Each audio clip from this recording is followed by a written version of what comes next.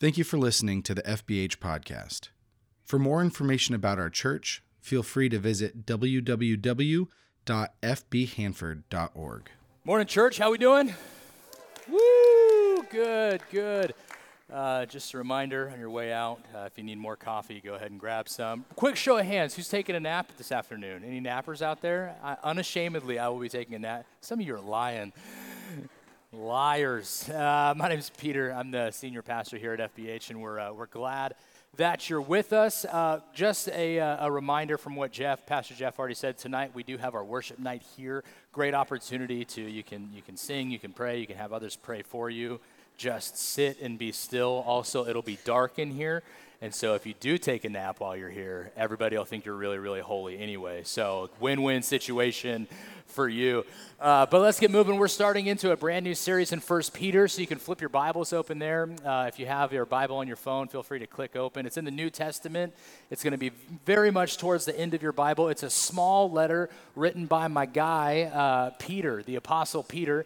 It's 5 chapters long, and it was written at about 62, 63 AD, somewhere around there. And he is going to take some time here to talk to a bunch of Gentile exiles and kind of gird them up a little bit. Make sure that they are strong and they are ready to go. And so we're going to get to that in just a second. But I want you to think about the answer to this question and maybe tell the person that you came with, or if you're online, maybe write it in the chat.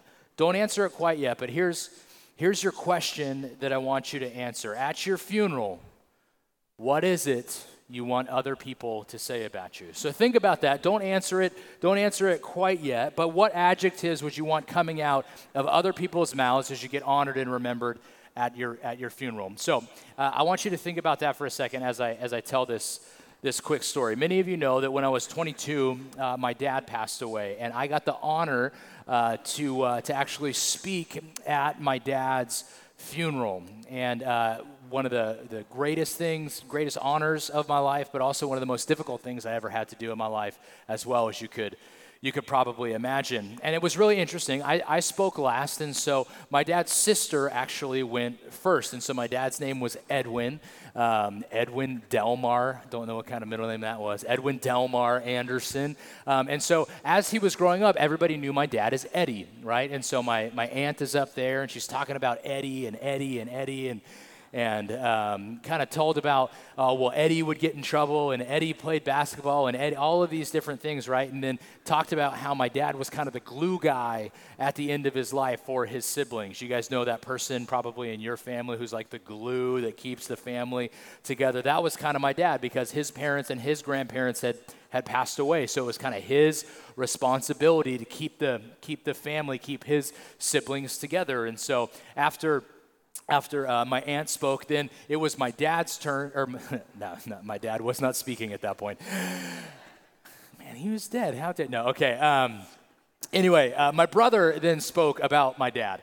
And my brother kind of talked about how he saw my dad in everybody, and like the way that they talked with other people, their laughter, their joy, their, whatever it is, that is how my brother kind of remembered my dad. And then after that, I got the opportunity to speak, and I just took a chance to talk about the many different hats that my dad got an opportunity to wear.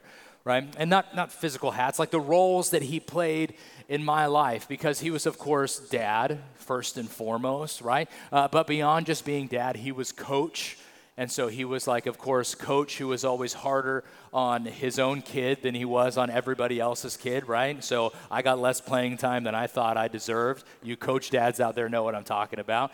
And so he was my coach, but then beyond just being my coach, he was my manager for every Saturday morning when we had to wake up and pull weeds. And so I got the opportunity to talk about the weed manager, for the pulling weed manager, for clarity's sake. Don't want to be misquoted there. He was my driving instructor when I turned 16, so he taught me how to drive, good or bad. And of course, especially when I got into my later stages of high school and into college, my loan officer as well, when I was a little short on cash for the month. And so my dad wore all of these hats, like, you get the point. right? But one of the things that I was very confident of at the end of my dad's life especially was that he was a Christian. Like that is one of the hats that he wore. And I made sure to spend some time as I was talking on this aspect of his life. And so oftentimes when you go to a funeral, you kind of get confronted with your own physical mortality. You get confronted with this idea that there is some finality at the end of my life, and you start thinking some of those questions about, like, what is it that I want to be known for? And so just for a second, turn to the person you came with, maybe write it in the notes, write it in the chat. Tell those people next to you what adjectives maybe you would like to have spoken about you at your funeral. Go ahead, I'll give you about 10 seconds.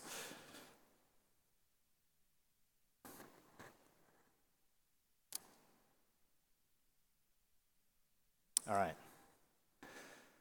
So I think that's important, and I think whatever it is that you said, okay, I want you to remember that as we get to the end of this message today. Okay, so mark that word, and we'll kind of follow up with it. But I think this is an incredibly important question because our behavior flows from our identity. Our behavior flows from our identity. The decisions that you make on a regular basis flow from who it is you see yourself as. This is what Peter is going to be talking about in the entirety of the book of 1 Peter.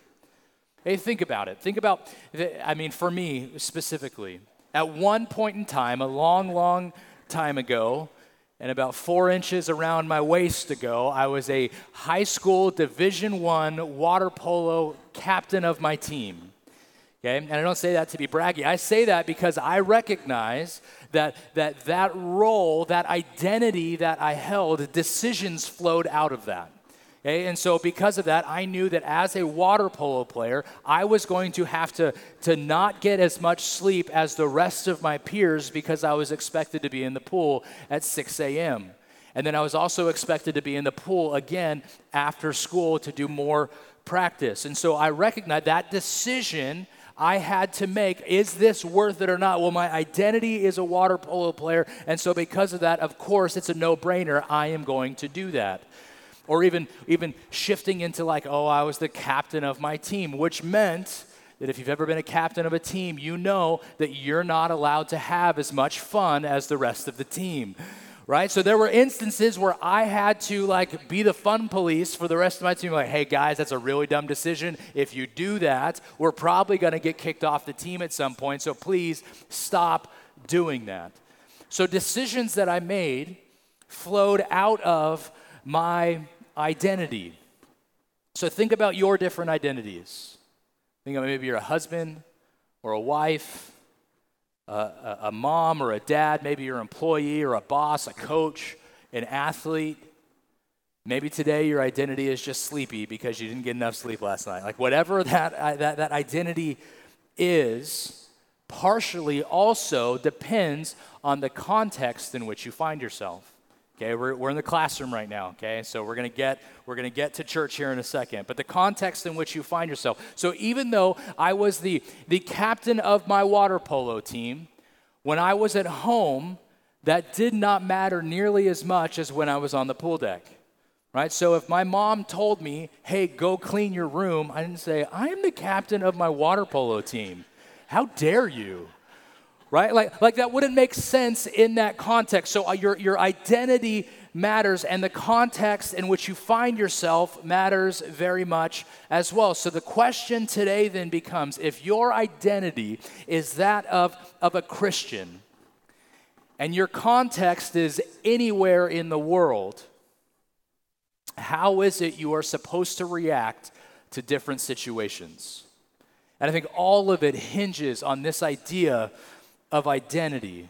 And so in order for us to respond correctly to a situation, we need to know both what our identity is as well as the context in which we are responding. Galatians 2:20 actually reminds us that I have been crucified with Christ. This is our new identity. I have been crucified with Christ. It is no longer I who live, but Christ who lives in me. And the life I now live in the flesh, I live by faith in the Son of God who loved me and gave himself up for me. That is our identity in Galatians 2:20. That is who we are supposed to be as Christians. And regardless of your worldview, even if you're here today and you're like, I wouldn't call myself a Christian, y'all are a bunch of hypocrites, all you want is my money. God bless you. Your identity, your decisions, though, still flow from your identity, regardless of what it is that you would name yourself, regardless of how you would identify. Your decisions flow from your identity, regardless of your worldview. Everything from how you dress to the words you use to the way that you treat your family, all of those things flow from your identity. And like we constantly say here, when you are a Christian, your beliefs should dictate your actions. Always, your beliefs should dictate your actions, so you shouldn't be cheating on your taxes, you shouldn't be lying at work, and you shouldn't be living a life, or you should be rather, living a life that exemplifies Christ on the cross and resurrected. So that means you should have conversations about Jesus. You should be inviting people into the faith. You should be spending time bolstering your relationship with God. So as Peter gets started here in 1 Peter chapter 1, verses 1 and 2, we are going to see him doing his best to remind his audience who they are. So let's read it. It says, Peter, an apostle of Jesus Christ, to God's elect, exiles scattered throughout the provinces of Pontus, Galatia, Cappadocia, Asia, and Bithynia. So we need to look at that for a second, right? There's these exiles that Peter is talking to, but not just exiles, not just like political prisoners or anything like that. These are to God's elect. These are God's people he's writing to. It's not just some random nation or anything like that. To God's elect that find themselves in these 5 different territories. Verse 2, who have been chosen according to the foreknowledge of God the Father through the sanctifying work of the Spirit to be obedient to Jesus Christ and sprinkled with his blood. Identity. This is who you are. Not just where you find yourself, not just the fact that you are exiles, but you were chosen according to the foreknowledge of God the Father through the sanctifying work of Spirit to be obedient to Jesus Christ and sprinkled with his blood. It talks about every single member of the Trinity there. It talks about God the Father. It talks about Jesus and his blood and the fact that, man, you are reconciled to God with that blood. And it talks about the Holy Spirit as well. And then he says, grace and peace be yours in abundance. He's talking about identity, but also he begins talking about context here as well. And context allows us to respond appropriately for the world to the world around us. If we live in a place and a time where we don't understand what is happening around us, we will have a more difficult time navigating the world. Right? Like if you don't understand what's going on, it's going to be pretty difficult for you to kind of navigate what's going on. Let me give you an example. Let's say you went into a coma 2 years ago. I know it's a very exciting analogy here. But you went into a coma 2 years ago. You woke up yesterday and you realized the first thing you needed to do out of your 2-year coma was go fill your truck up with gas. Oh, that might be a little hard to rectify in your mind when you get to, well, okay, maybe you drive to Chevron and it's like $5.49 or $79 or whatever it is. You're like, someone went mad here. Like someone went crazy here. But it's Chevron. They're usually a little bit more expensive. So that's okay. I'm gonna drive down the street to Valero maybe, and Valero, you get there, it's like $5.29. You're like, you joking me right now? Like something has gone crazy. But you're like, you know what? Don't worry about it, because Costco is my jam. I'm gonna go to Costco, and gas is gonna be under $5. And you get to Costco, and you're still paying over $5 for gas. You are gonna have a difficult time navigating the world if you do not understand what is going on around you. And so Peter, as he's talking about identity, he also brings in this idea of context as well. And so context is incredibly important. Let me show you an example. Here's the example. I want you to read those words to the person sitting next to you. Go ahead, just read them. Say them out loud if you want. Jot them down on your notes, okay? It shouldn't take that long. Okay, some of you are going to be smart Alex in here and be like, I don't know what it says. Yes, you do. That says the cat.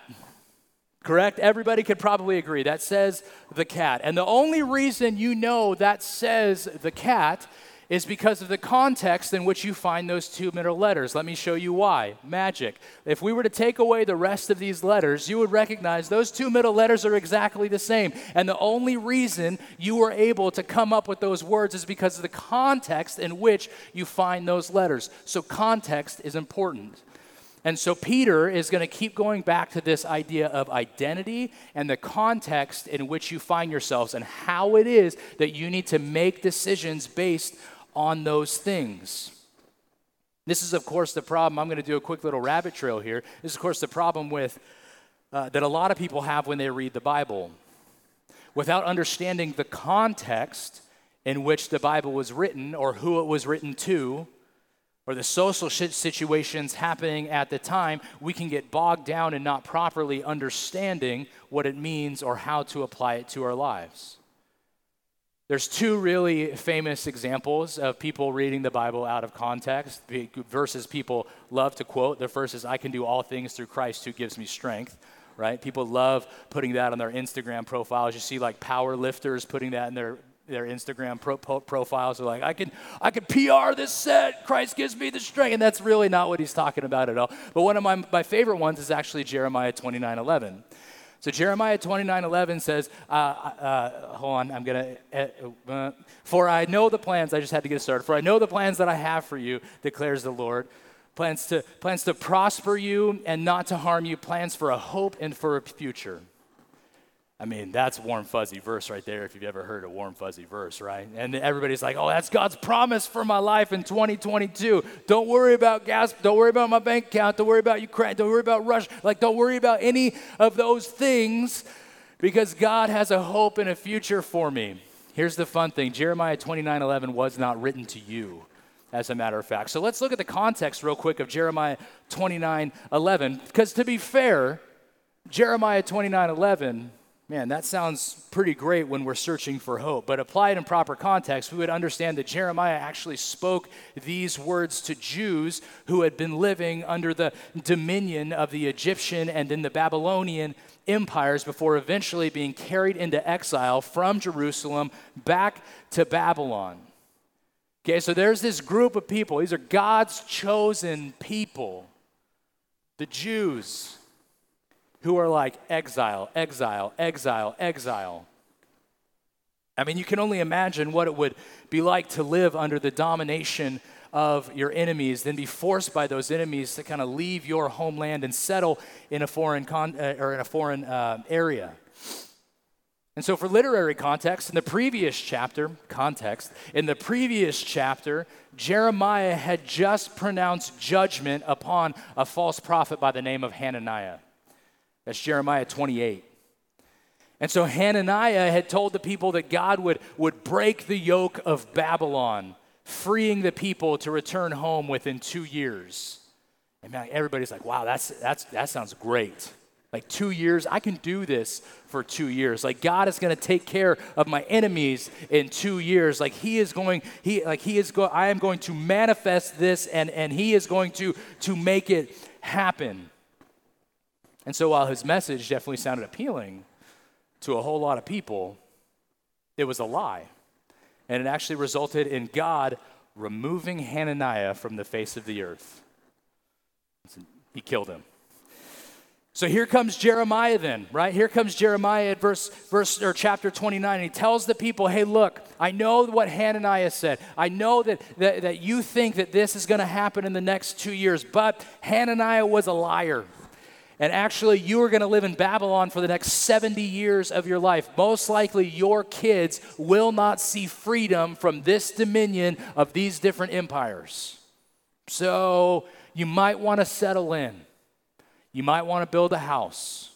You might want to take care of your people. You might want to just recognize that this is what life is going to be like. And he says that all through Jeremiah 29, verses 4 through 10. And then we get to Jeremiah 29:11 after that. And so when understood in context, we discover that Jeremiah 29:11, they were spoken to people in the midst of hardship and suffering, people who were likely desiring an immediate rescue like the one that Hananiah lied about. But God, in this, his response is not to provide immediate escape from a difficult situation. Rather, God promises that he has a plan to prosper them and not harm them in the midst of their current situation. So when we see this verse in context, this verse is not about you. The good news is, the better news is, this verse is about the character of God. And so actually, when you read Jeremiah 29:11 in context, it actually has a greater meaning than it is that we normally apply it to our lives. Because it's not about just some little promise that God makes about, hey, I had a hard day yesterday, or I lost an hour of sleep last night, but don't worry, God's going to prosper me today. No, this is about the character of God when read in context properly.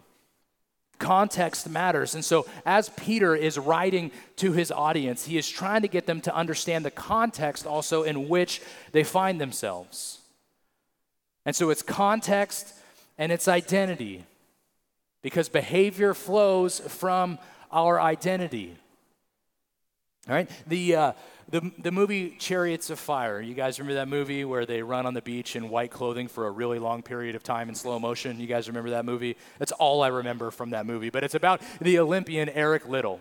Okay, and Eric Liddell, he was like this Olympic champion. He's this missionary to China, and he would run with this reckless abandon because he knew who he was. He knew his identity. He knew that as he ran, he was running for Christ. He was running as an ambassador, as a representative of Jesus. But one of the interesting things about that story, about that movie, is that actually his sister commented on the movie afterwards. And she said, pretty much great movie, but it really failed to capture the wildness of Eric's running.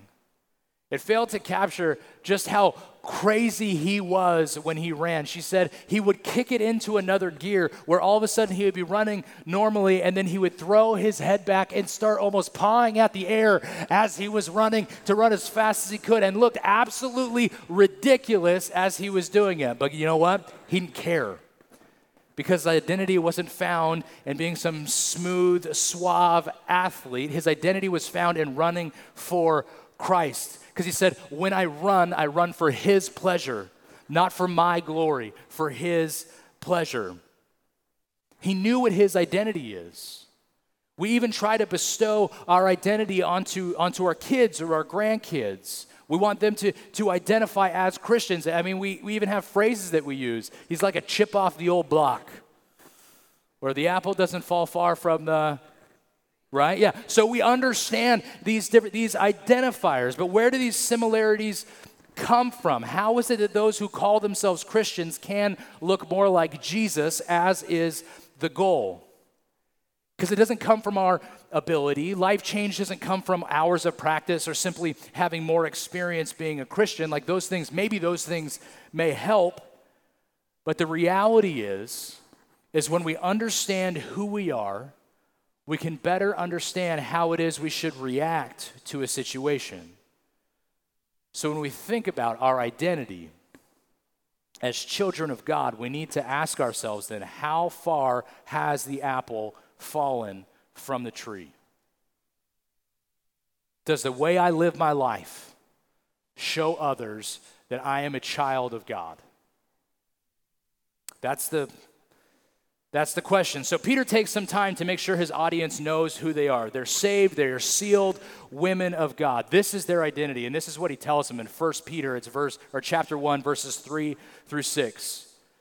He says, "Praise be to the God and Father of our Lord Jesus Christ.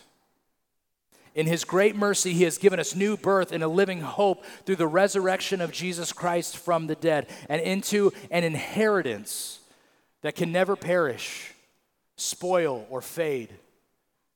This inheritance is kept in heaven for you, who through faith are shielded by God's power, until the coming of the salvation that is ready to be revealed in the last time. In all this, greatly rejoice, though now for a little while you may have had to suffer grief in all kinds of trials." So he starts out in verse 3 here by telling everyone that they are Christians, identifying them. You are sons and daughters of God. Praise be to God and Father of our Lord Jesus Christ is what he says. Our Lord. We are sons and daughters of Jesus Christ. And he keeps going by reminding them what he did for them. This is why you're a Christian, is what he's saying in verses 4 and 5. He gives us a new birth. He gives us a living hope, an inheritance that can never perish because it's stored up in heaven. Like nothing can touch your identity in Christ. And then he reminds them of their context. Through faith, we are shielded by God's power. And then he goes on in verse 6, tells us why he's reminding them of all of these things. He says, in all of this, greatly rejoice. In everything that's happening, in your identity, greatly rejoice. Though now for a little while, you may have had to suffer all kinds of trials. This is what we need to understand about 1 Peter. Okay, persecution was beginning to kind of sneak into their area and their lives. And Peter wants to kind of calm them down. Like I said, the first epistle of Peter was written around AD 62 or 63 or so to a group of Christians living in a region that's kind of called Pontus Bithynia. And it's kind of an area of modern day Turkey. It's just south of the Black Sea, in case you're interested in heading over to Europe for some reason right now. But these people were beginning to experience significant social and cultural marginalization as a result of their faith. But it wasn't yet formal or fatal persecution. It was more of like, oh, you're a Christian. It was more of dirty looks. It was more of being shunned. It was more of getting passed up for an opportunity at a job because of the fact that they had a faith in Christ. That's the type of hardship they're dealing with right now. Thomas Schreiner, he's a theologian, he says this: the only specific suffering noted is discrimination and mistreatment and verbal abuse from former colleagues and friends. So it's not fatal. This is not anything where you know, if they were like in Rome, that Nero's lighting them up like candles, right? Like that isn't the type of persecution that was happening at this point. It was just kind of, hey, you guys are going to be ostracized and you're going to be on the outs. So that's what's going on. And so Peter, he wants to do his best to stabilize them. And it's a good thing he wanted to stabilize them. He wanted them to have a realistic appraisal of the difficulties that they were going to be enduring, and to maintain a Christian attitude and witness regardless of their circumstance, which is a good thing that he did, by the way, because history tells us that there was actually no formal persecution of Christians in this area until 50 years later. No formal or fatal persecution in this area for another 50 years, somewhere around 112 AD. So this is Peter saying, look, remember who you are. Remember your identity. And while this isn't fun right now, remember that you are God's people. And he says this over and over and over again. You're a Christian, identity, shielded by the power of God. Remember that as you go through trial. And so for you even, right, think about maybe the trials and decisions that you need to make today. Maybe those decisions that you need to make tomorrow, next week. Maybe it's a transition for a job. Maybe it's taking the next step in a relationship or ending a relationship. Maybe it's simply the words you use at work or the way you treat your spouse at home. Because as important as it is for you to make decisions out of your identity, the opposite is actually true as well, and oftentimes more telling. Your decisions and actions make your identity known to those around you. So it doesn't matter what you claim to be, your actions and decisions will speak much louder than your voice will oftentimes in these different situations. So think about how you act. What you decide and what it is you're telling about yourself to the world. Like, for example, if you're going 65 in the fast lane, I've already decided your identity is that of a terrible person. Right? Like your actions are going to speak louder than your words at that point. I don't care if you have a Jesus fish on your bumper. Like that's worst case scenario, as a matter of fact. Right? So your actions are going to speak louder than words at that point. If there is no difference between your words and everyone else's words at work, then they have already decided there is nothing special about Christianity. If the way you act does not cause you to stick out from the crowd, then there is nothing special about Christianity to anybody else in the world. Your identity matters, and your identity is shown by the decisions and the actions that you make, regardless of what you say. And so 1 Peter consistently comes back to this idea of identity. This is written by an apostle who spent time with Jesus. He's one of Jesus's most trusted men in the entire world. Saw Jesus glorified, a guy who saw him raised from the dead. And here Peter is looking at a bunch of people who are downhearted and frustrated by the state of the world. Sound familiar? And he takes time to sit down and remind them of who they are and the context in which they find themselves so they can better make decisions about the world around them. He reminds them of their identity. When I was younger, even when I was older too, in college, high school, our house was like the house that everybody went to. You guys know that house, right? And we didn't have anything special. I think it was just mostly because my parents were never home. And so everybody's like, let's go to Peter's house. We do whatever we want. But oftentimes my dad would take kids home from our house, right? And so as he would take them home, they would say, thank you, Mr. Anderson. And he would say one thing every single time. Well, good boys are always welcome, right? He would say that every single time. I mean, as long as they were being a good kid. And I recognized that it wasn't necessarily because of their behavior. It was because my dad was reminding them of their identity. And hey, as long as you are in my care, as long as you are a good kid, a good boy in this case, then you're always welcome to be a part of the family. He was reminding them of who they were. Sarah and I don't say that to our kids. Not because they're not good kids. You guys are like, wow, they're terrible kids. Yes, they're terrible children, and we never say it to them. No. We try to preemptively say it. And we do sometimes, we don't sometimes. It's not like we're perfect in this aspect. But oftentimes when we are dropping off a kid somewhere, wherever it is, as they're getting out of the car, and I've shared this before, we'll say two things to them. We will say, remember who you are first. Remember who you are. And that comes back to this idea that your last name is Anderson still when you get out of this car.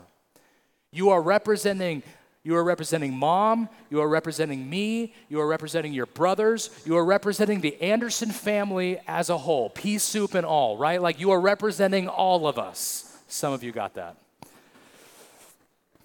No relation. So you're representing all of us with the decisions that you make, the actions that you do. Your identity is that of an Anderson. And so remember that. And it's not because we are like, how if you do anything bad, we're going to disown you. No, we just want to remind them of the values that we have put into them. Say, hey, if me and mom were there, would you make this same stupid decision? Usually the answer is no. Right, so that's the first thing we say. Remember who you are. And the second thing that we say is remember whose you are.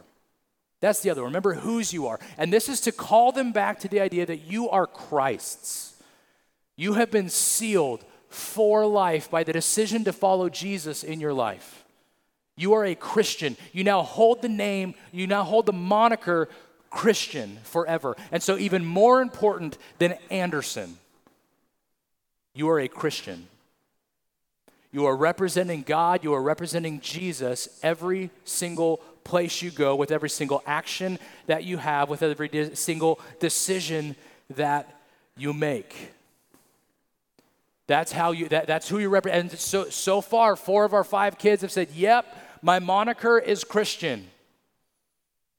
That's how I am marked, that's how I am known, that is my identity forever. And so the way I represent Christ matters. The way I act matters. My identity matters. So then this landing should probably be pretty easy for all of us. Today you need to ask yourself a few questions. I think the first question and the largest question, the one of eternal significance, is would God, not would you, would God call you a follower of Christ?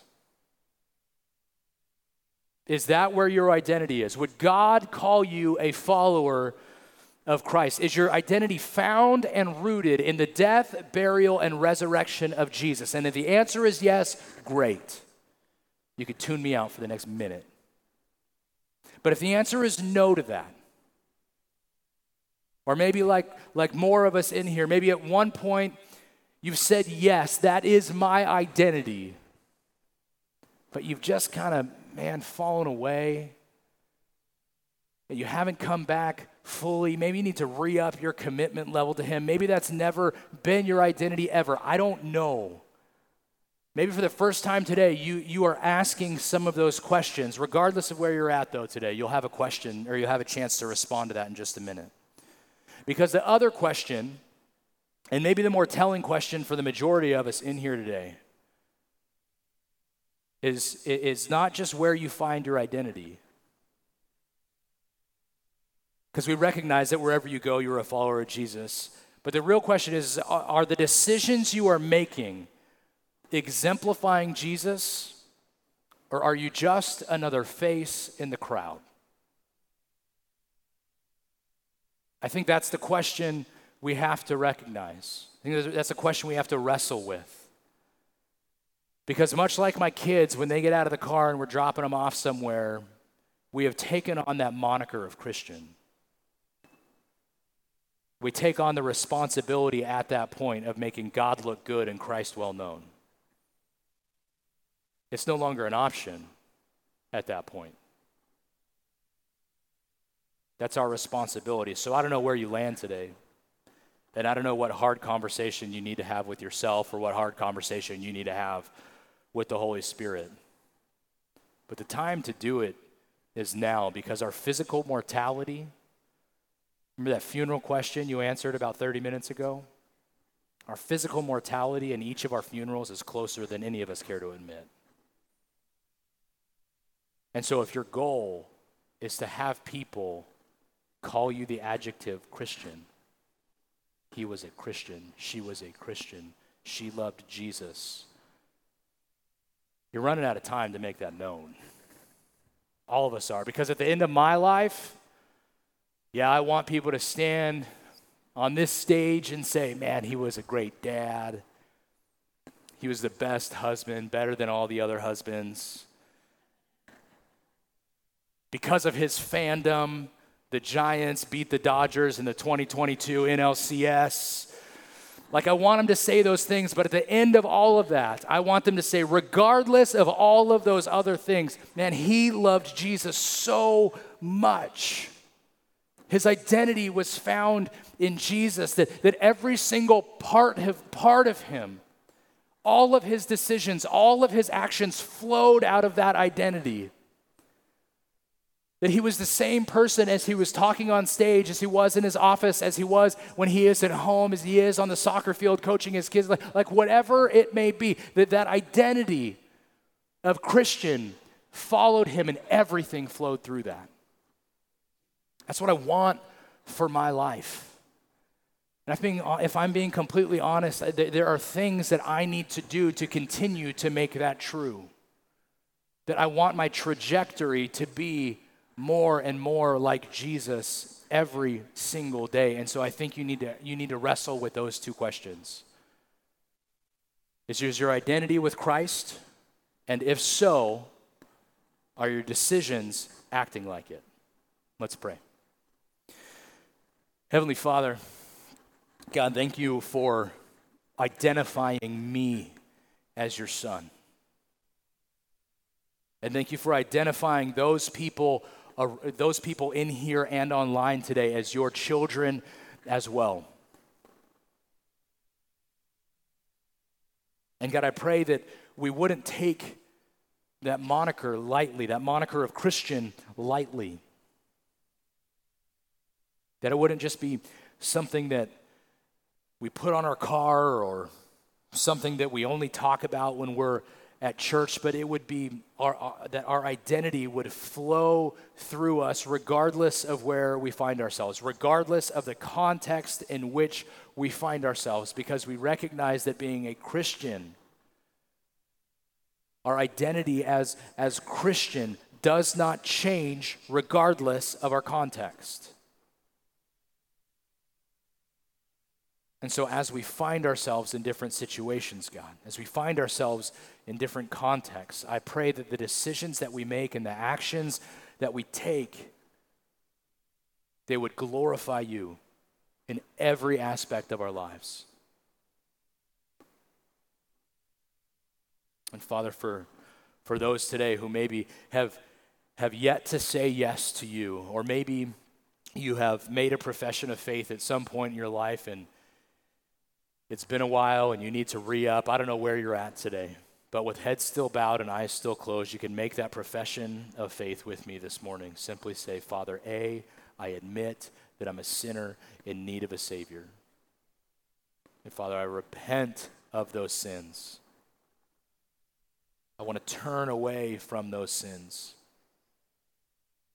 And I want to do that because, I believe that you sent your Son to die on a cross for me and was resurrected 3 days later,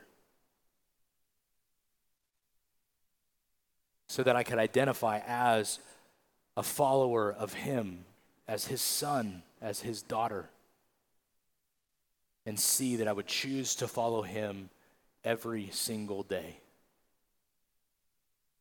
That my decisions and my actions would label me as Christian, would identify me as Christian, as you identify me as Christian as well.